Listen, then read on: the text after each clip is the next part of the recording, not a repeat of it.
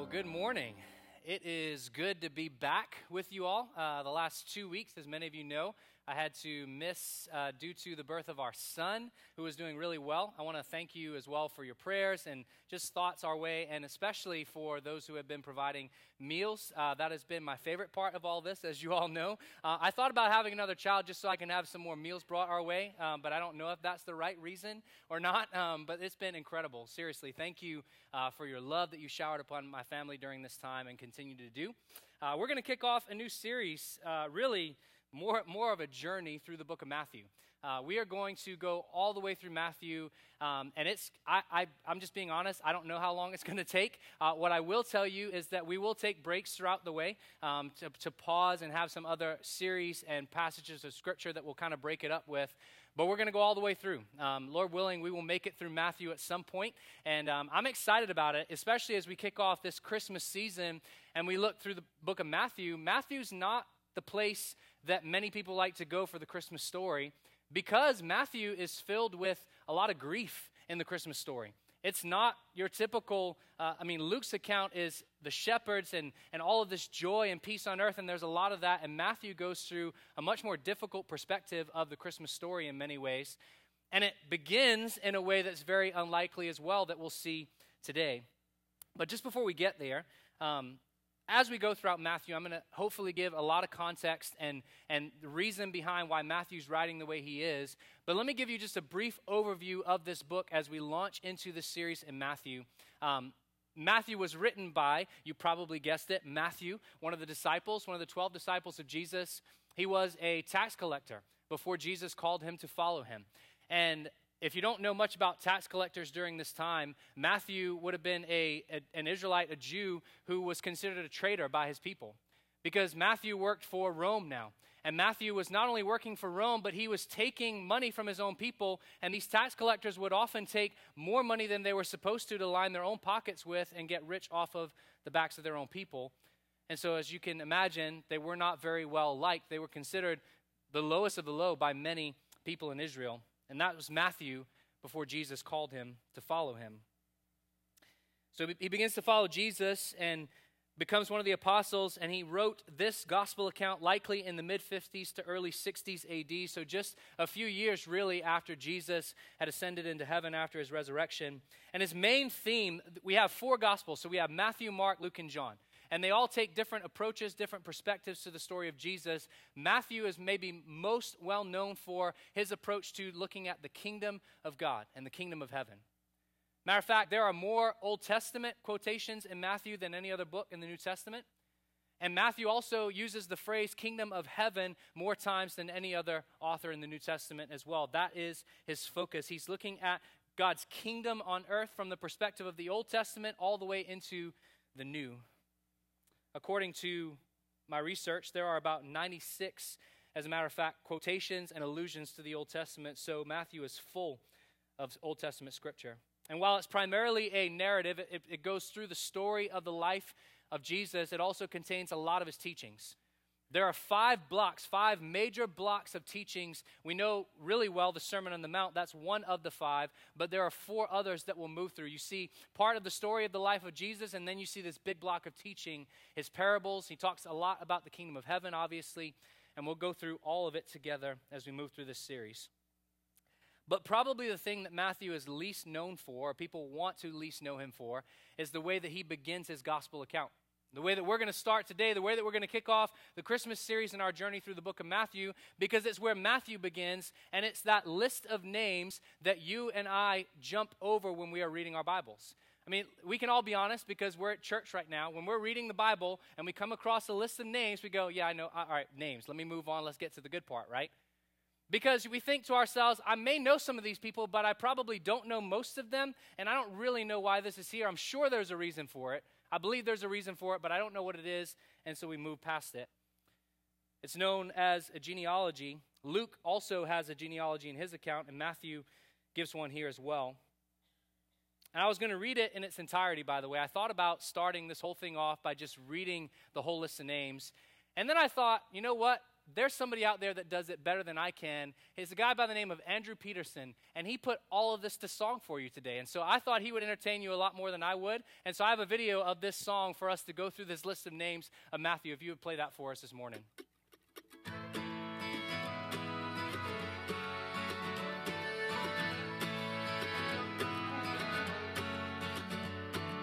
Abraham had Isaac, Isaac he had Jacob, Jacob he had Judah and his kin. Then Perez and Zerah came from Judah's woman Tamar. Perez he brought Hezron up and then came Aram, then Amminadab, then Nahshon, who is then the dad of Salmon, who with Rahab fathered Boaz. Ruth, she married Boaz, who had Obed, who had Jesse. Jesse, he had David, who we know as king. David, he had Solomon by dead Uriah's wife.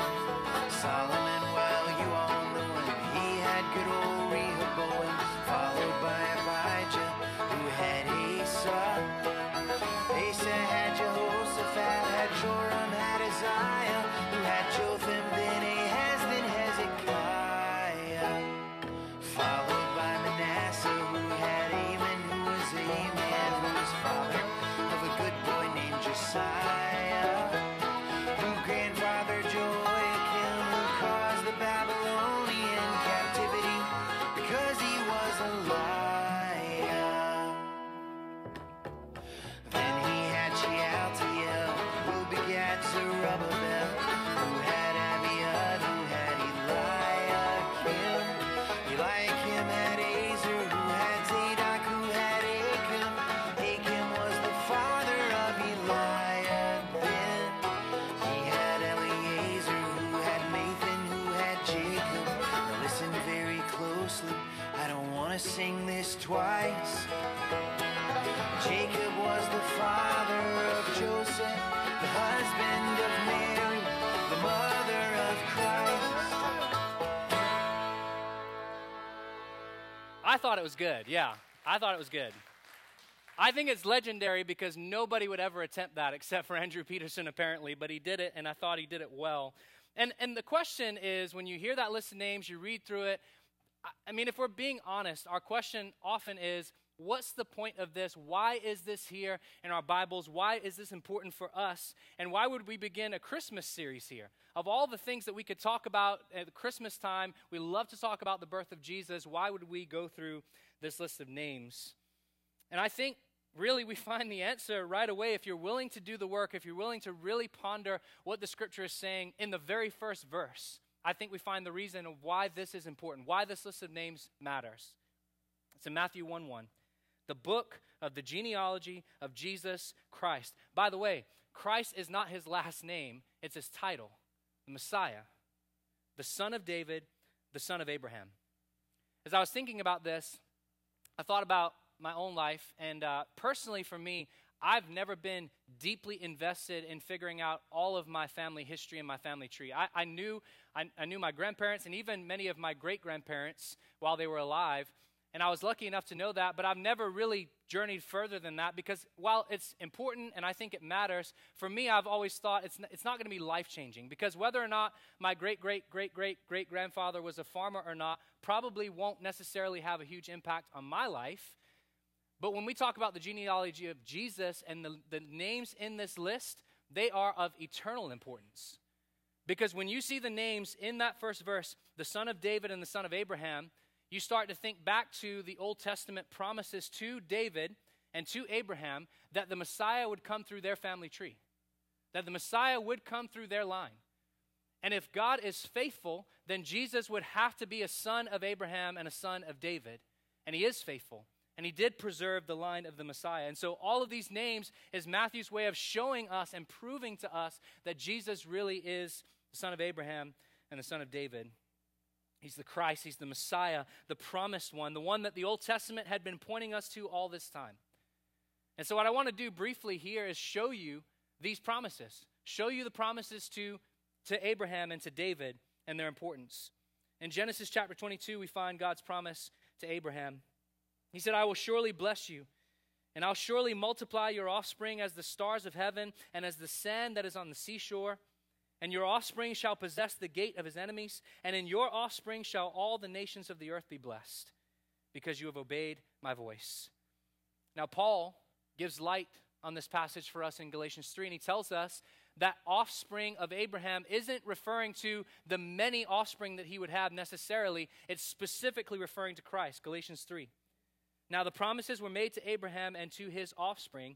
Paul says it does not say, and to his offsprings, plural, referring to many, but referring to one, and to your offspring who is Christ. Way back in Genesis 22, Christ was promised that he would come. And it's also important to note that as you read this list of names, you see some, and we'll get into this a little bit later, you see some Gentiles on this list. So we see the promise of Abraham being fulfilled even in this list of names, that through the offspring of Abraham, all the nations of the earth will be blessed. Not just Israel, but the Gentiles too. All nations would be blessed. Then the promise to David in 1 Chronicles 17. God said to David, I will raise up your offspring after you, one of your own sons, and I will establish his kingdom. He shall build a house for me, and I will establish his throne forever. I will be to him a father, and he shall be to me a son. I will not take my steadfast love from him, as I took it from him who was before you. But I will confirm him in my house and in my kingdom forever, and his throne shall be established forever. And some people say, well, that's talking about Solomon, but we know that Solomon's kingdom came to an end. This is talking about one who is to come, and Peter is clear about that. If you go to Acts chapter 2 and the sermon at Pentecost, it focuses heavily on how Jesus is the son of David. He is the one who would come. Matthew will bring up again and again this truth, this reality that Jesus is the son of David, the true king of Israel who would come. But in this list of names, we have this reminder that he is the son of David. And so really at the start of the New Testament, this is one of the reasons we have this genealogy at the start of the New Testament, because that's where the New Testament begins. And those who placed it there, I believe, placed Matthew first primarily because of this genealogy, I believe.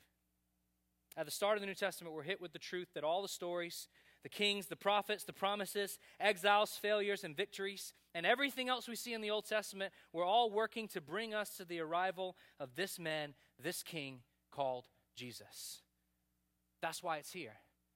And so really what Matthew's doing for us is he's summarizing the Old Testament. He's saying all these people, all the stories that we've known and read about and have written down for us, it's all meant to lead us to this moment in history when Jesus would be born. And so let me maybe provide you a moment of a sigh of relief. We will not go through every single name on this list this morning. We'll focus on a few. But I want to look at the overall picture of why this is here and why this matters so much for us even today. Our main goal is to see what Matthew has to teach us through his genealogy. And so the first thing that we've kind of already alluded to, but I want to dig deep on is, number one, it proves that Jesus is the Christ. Now you might say, Kenny, a list of names does not do that. Nobody's going to come to saving knowledge of Jesus just by simply reading a list of names. What I'm not saying in this point is that if you read this list of names, you'll automatically believe that Jesus is God. What I'm saying is this list of names, this genealogy proves that Jesus is the promised one from the Old Testament. He's the one that the Old Testament was talking about. He's the one that all of these promises pointed us to. That's what Matthew's doing. Whether or not you believe in him and bow to him as Lord, this history, these facts of the genealogy of Jesus Christ prove that he came through the line of David, through the line of Abraham. He is the one who was promised to come. Matthew's gospel account doesn't begin with once upon a time like a fairy tale. It begins with the book of the genealogy of Jesus as historical fact. And so for the reader, it forces you to come face to face with the person of Jesus. Many of you know I have the privilege to be a part of two different podcasts, and on one of them, the Calvary Catechism podcast, we've recently gone through some world religions, and through that process, one of the things that struck me was that every religion that we dealt with did something with Jesus. Every religion that we dealt with had something to say about Jesus. Many of them want to claim Jesus as their prophet, but they do something with the person of Jesus because he is too significant of a figure to just leave alone. You must decide, who is this Jesus? His arrival cannot be ignored, and we must face the reality of who he is. And you'll either do it today in this life, or all of us one day will stand face to face with him at the judgment. And so who is Jesus? I think what Matthew's telling us very clearly is that he is the Christ. And you might say, well, you know, this whole thing has significance for kind of this moment and getting us to this point of knowing that Jesus came from the line of David and Abraham, but it doesn't need to be really central to what we talk about, does it? Paul thought it did. In 2 Timothy, which was Paul's last letter that he wrote, he knew that he was going to be executed soon. He wrote to Timothy, and one of the things that he said to Timothy was, remember Jesus Christ, risen from the dead, the offspring of David, as preached in my gospel. This truth of Jesus being the son of David was central for Paul, that he is the promised one. He is the son of David and the Messiah. All of the New Testament authors always took great care to remind us that this is, as I said, not just a fairy tale, but this is historical fact. And I love what John says in 1 John to remind us of that. He says, that which was from the beginning, talking about Jesus, which we have heard, which we have seen with our eyes, which we have looked upon and have touched with our hands, concerning the word of life. The life was made manifest, and we have seen it and testify to it and proclaim to you eternal life. John says we saw him, we walked with him, we ate with him. Even after he rose from the dead, we ate with him. We saw him, we touched his wounds. We know that he is who he says he is. And not just us, but elsewhere in the New Testament, we find out that over 500 people at one time saw Jesus after he had risen from the dead. Even secular historians affirm the truth of the life of Jesus. The most well-known of them would be Josephus. We know that he existed, and we also know one of the coolest facts for me about the history of our getting some of the manuscripts of the New Testament and the Old Testament is the Dead Sea Scrolls. Because we have actual evidence of the Dead Sea Scrolls that were written. These scrolls were written 100 years or more before Jesus ever even was born. And in them, we have prophecies of Jesus. Hundreds of years before Jesus ever stepped on the scene, we have physical, historical evidence that prophecies were made about his coming. And he fulfilled all of them. And I've shared this before, but it's too fascinating to not share again if you've missed it or if you just need a reminder. Peter Stoner did some great work on the mathematical probability of somebody fulfilling prophecy. And he says this: the chance that any man might have lived down to the present time and fulfilled just 8 prophecies is 1 in 1,017, and I'm not going to read that number because I don't know what that number is called, but there's the number there if you'd like to look at it. 8 prophecies.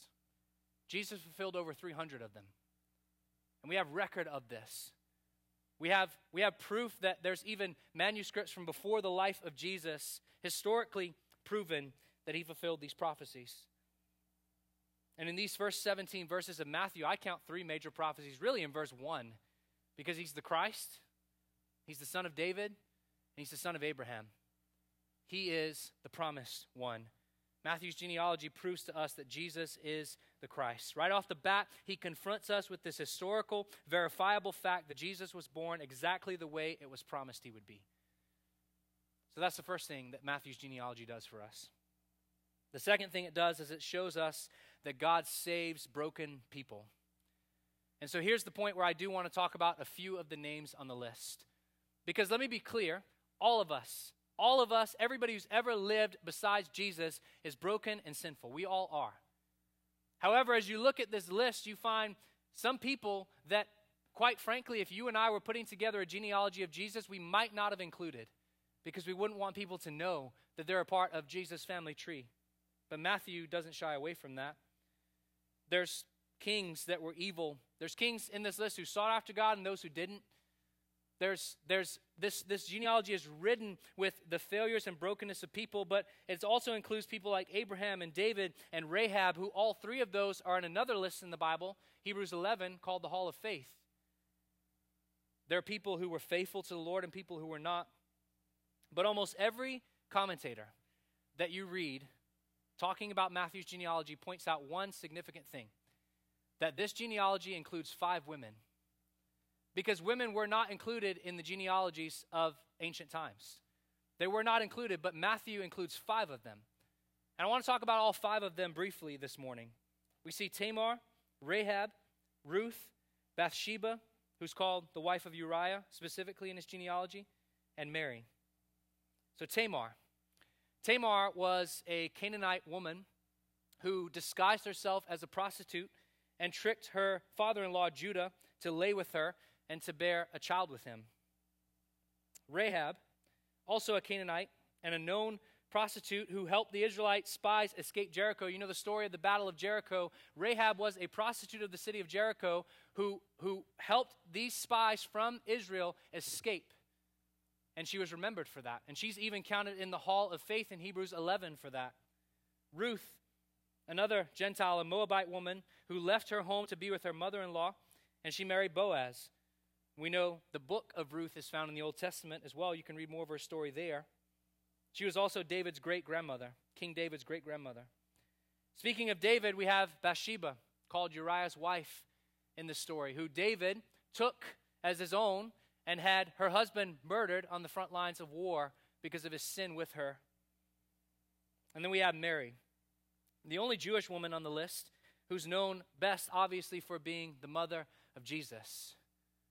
Now, I'm not trying to highlight these women to necessarily show you all of their failures and shortcomings. What I'm doing is I'm highlighting this to show you that included in this genealogy are those who would be forgotten by society and those who did have a past that is less than admirable, that we would not probably want to include them in our genealogies. Many of you might know or have experienced meeting a boyfriend or girlfriend for the first time and wanting to introduce them to your family. There are some family members that you do not introduce them to, right? There's some family members that you keep them from because you go, I want you to know me and my family, but there's some people I want to keep away from you as long as I can. And I think we would be tempted to do that. But God does not shy away from that. Matthew does not shy away from that. God never hides the sin of people.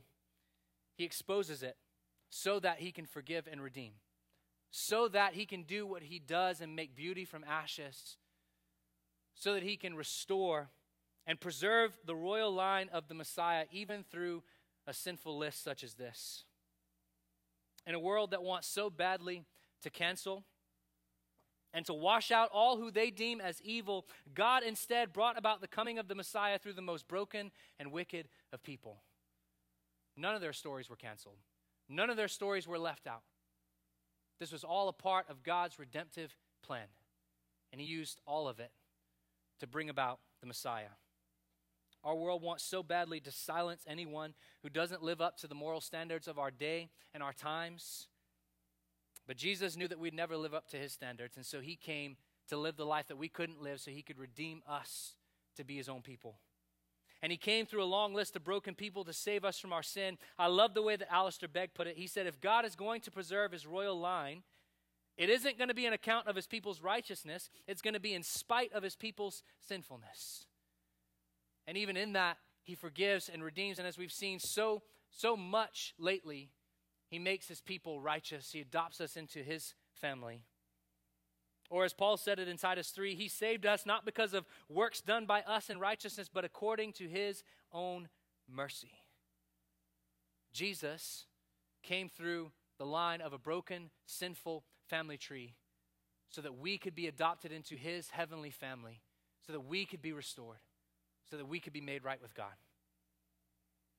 And so what seems to be a long list of names, what seems to be boring, what seems to not have much significance is actually an overview of how the grace of God is present throughout the timeline of the Old Testament, how the grace of God is present in the lives of the most sinful and broken of people to bring about the fullness of his grace.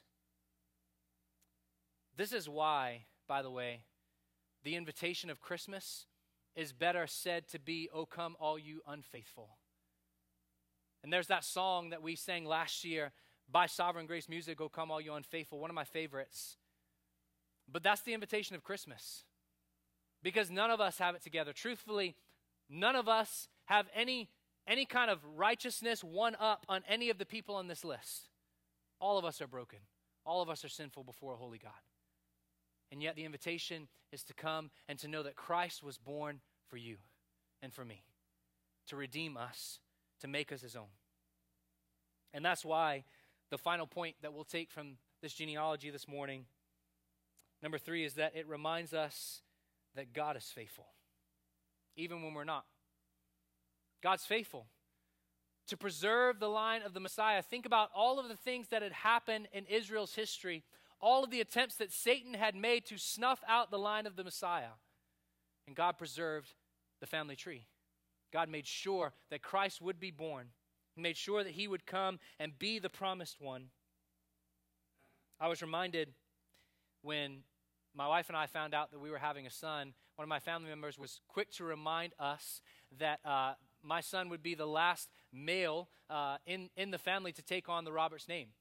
He was the last hope of a boy taking on the Roberts name. And I remembered in that moment, I was reminded how little control I have over my own family history, right? And my own family tree. But we see God in complete control of the line of the Messiah. We see him being faithful to his promise to bring about Jesus just the way that he said. All the way back in Genesis 3:15, we see Jesus' promise. God talking to Satan after the fall said, I'll put enmity between you and the woman, and between your offspring and her offspring. He, talking about Jesus, shall bruise your head, and you shall bruise his heel. Through all of Israel's failures, through all of their captivity, through all of their shortcomings, all of their sin, all of their slavery, God was faithful. And so the arrival of Jesus in the manger, among many things, is your reminder that God is faithful to his promises.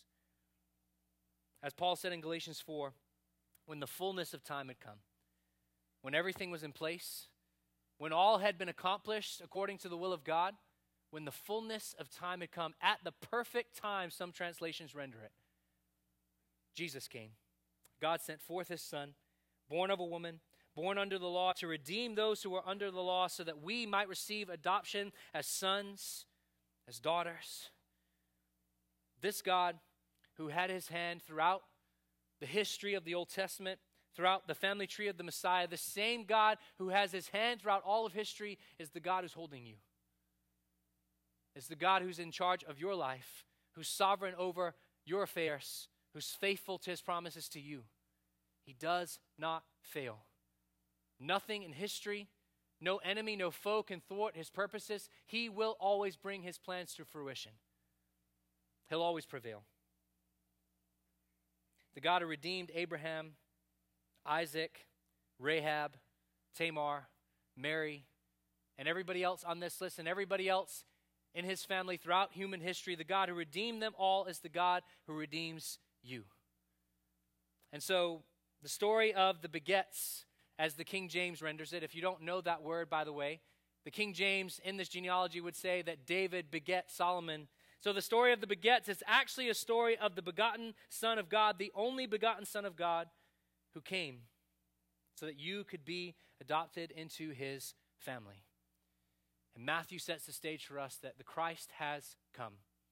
And he is everything that he was promised to be. Do you know him? One of my favorite bloggers writes a lot of articles on desiringgod.com is John Bloom. I just love the way that he words so much of his articles. In talking about the genealogy of Matthew, he said this: it's another way to tell us that he, God, loves to redeem sinners. He loves to produce something beautiful out of something horrible. He loves to make foreigners his children. He loves to reconcile his enemies. He loves to make all things work together for good for those who love him and are called according to his purpose, even for prostitutes, mistresses, and men like me. And I would include myself in that as well. For all of us, he is the God who redeems. He's the God who saves. He's the God who's faithful throughout the course of human history. And this is the God that we will be studying through the life and the teachings of Jesus in Matthew. Because Christ came, he is God, and he came to this earth to reveal the Father to us. As God, he came to show us who he is. And that's who we're going to learn about as we go through Matthew. And so the most important question for us as we wrap up today's sermon and begin our journey through Matthew is, do you know him? Do you know him? Do you have a relationship with this Jesus? And the important question for those of us who do know him is, do you have fellowship with him? Are you walking in the joy of the gospel? Because we'll see, and I mentioned this earlier, throughout Matthew, there's a lot of grief in the Christmas story. There's a lot of pain and heartache in the Christmas story, and there might be, and I know that there is, a lot of pain and heartache in all of our lives and stories. As we approach the holidays, for many of us, it seems to be even more pronounced. And it can be one of the most difficult times of year. And my question is, are you living in, through the grief, through the pain, are you living in the joy of the gospel? Of this God who sent his son to earth, not to be born into royalty, not to be born in a palace, not to be born even in a clean environment, but to be born in a feeding trough, in a manger, in a stable. The most seemingly insignificant of places. God came. And maybe you think that your life is insignificant. Maybe you think that your life doesn't have a whole lot of meaning. Christ came to redeem his people. And our purpose and our meaning come from him. As we turn from our sin and turn to Jesus, he makes us a part of his family. And our story, or rather his story, becomes our story. His story of redemption and grace becomes our story. Of redemption through pain, of redemption through sin. Because as we will see next week, as a little spoiler alert for next week's passage, Matthew 1 verse 21 says, "She, Mary, will bear a son, and you shall call his name Jesus, because he will save his people from their sins." That's the hope of Christmas. Not just that Jesus came and it's a cute little story about him being born in a manger. Not just that Jesus came and he fulfilled all these prophecies. All of that is marvelous, and we should look at it with wonder and awe. But that he came to save his people from their sins. And the invitation is, if you don't know him, to repent of your sin and turn to this Jesus. To place your faith and trust on him and him alone for salvation. And the invitation, if you know him this morning, is to pray this morning that he would restore the joy of your salvation. And if you're walking in the joy of your salvation, that he would preserve that. That he would renew in you the wonder and awe of the Christmas story. That God is faithful to his promises through this long line of descendants. Christ came. That he does not fail. That he always follows through. Are you trusting in this same God who preserved the line of the Messiah for centuries? Do you know him? Would you bow your heads and close your eyes with me as we wrap up this time together? And I always ask for heads bowed and eyes closed for reflection during this time.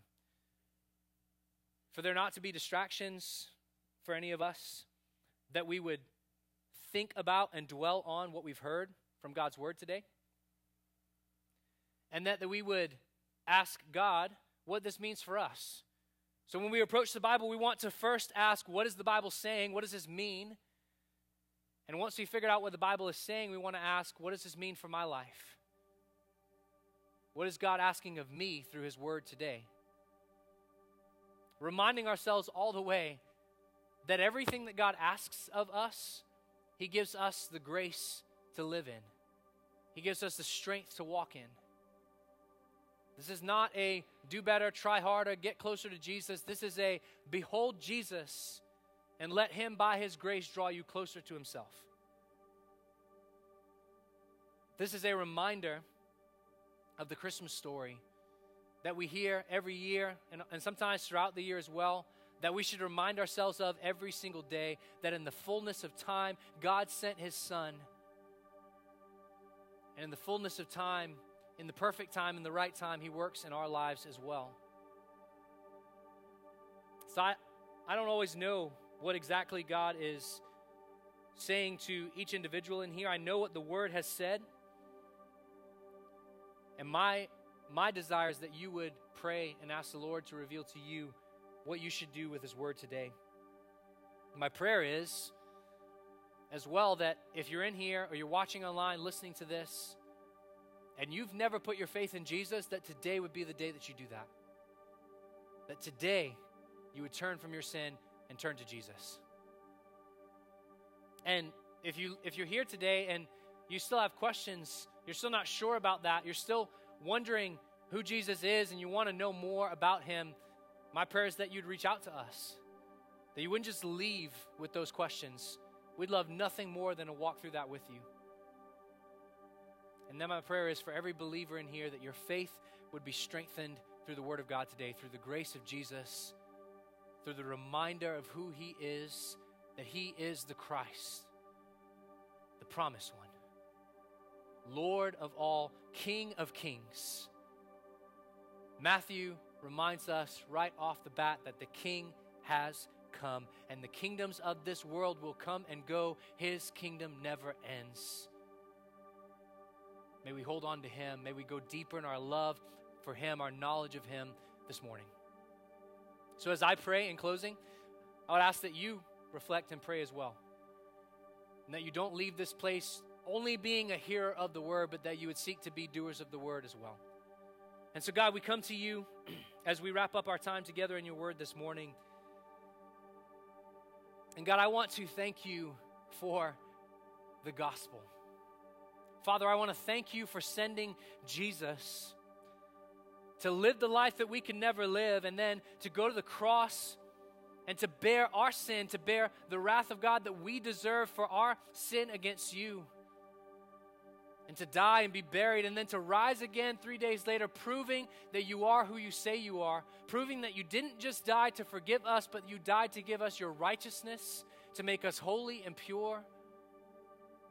You didn't just die to forgive us, to wipe the slate clean, but you died to make us righteous as if we have never sinned in the first place.